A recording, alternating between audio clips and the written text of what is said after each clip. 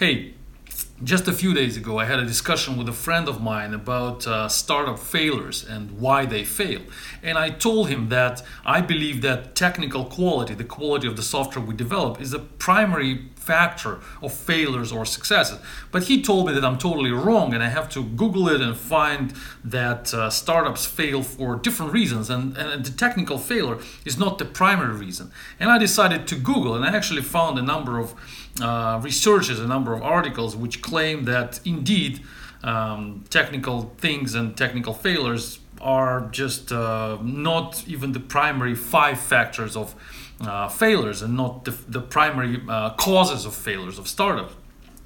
But when I read about that, and if I go deeper into the explanation of what's going on there, I see that the authors of this research do not understand what's going on inside those startups and what exactly stays behind those reasons. For example, let's take a look at this research, and it says that one of the primary factors is that startups ran out of cash. They failed because they ran out of cash.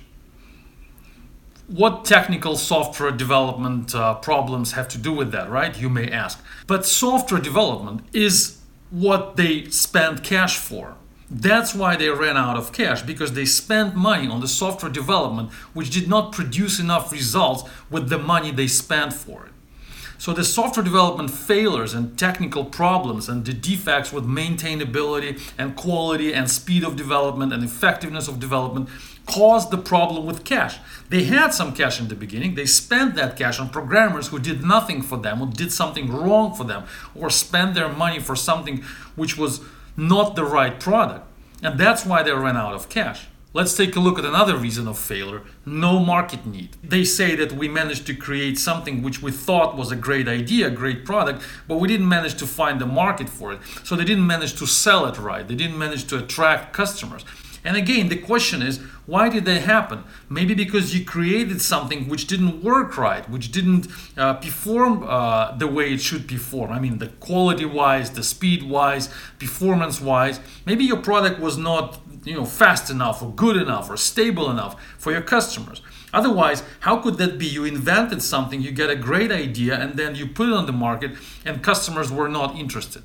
Most likely, customers were not interested in your specific product because it wasn't good enough. Like I said, it wasn't stable enough because your DevOps was not at the right level of quality. Maybe the product was not fast enough because your implementation was wrong. You didn't have enough testers. You didn't have enough quality control in your development. So your technical failures caused problems with the marketing.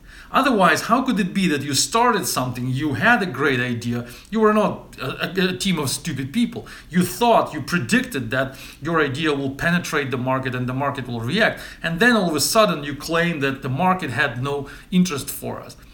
Because you didn't deliver the product, the right product for the market, the good product. Who was creating that good product? Programmers. Who else? I'm talking about technical startups in most cases.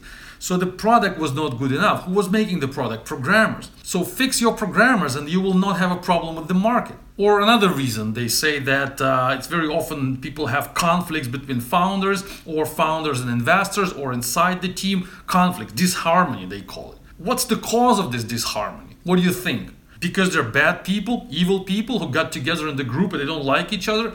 Not the case, of course. It's just normal, good people. But they got the disharmony, they got into conflicts. Why? Because they had other problems. Because the business didn't work. Why? Because the technical team was missing the schedule, was missing the deadlines, was missing the quality objectives.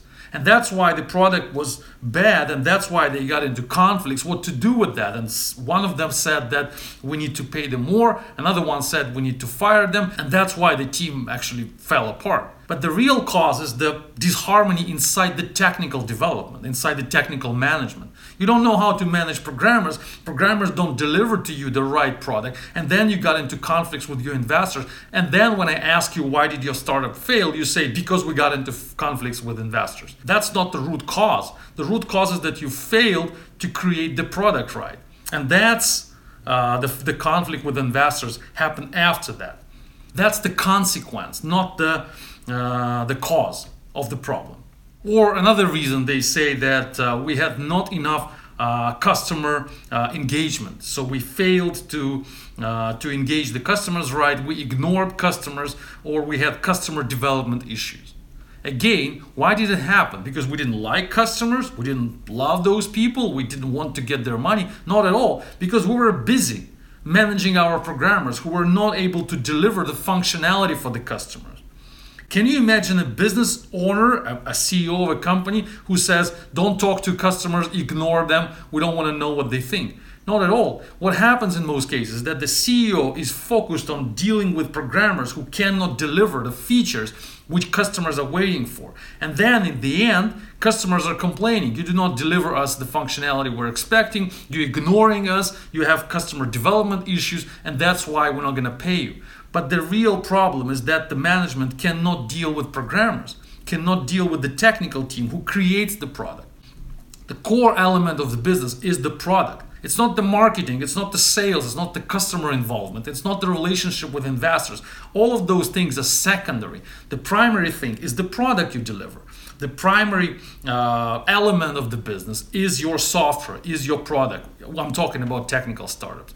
And when you fail to manage people who create that product, everything else happens after that. Conflicts with investors, failures with customers, lack of money, running out of cash, that's secondary.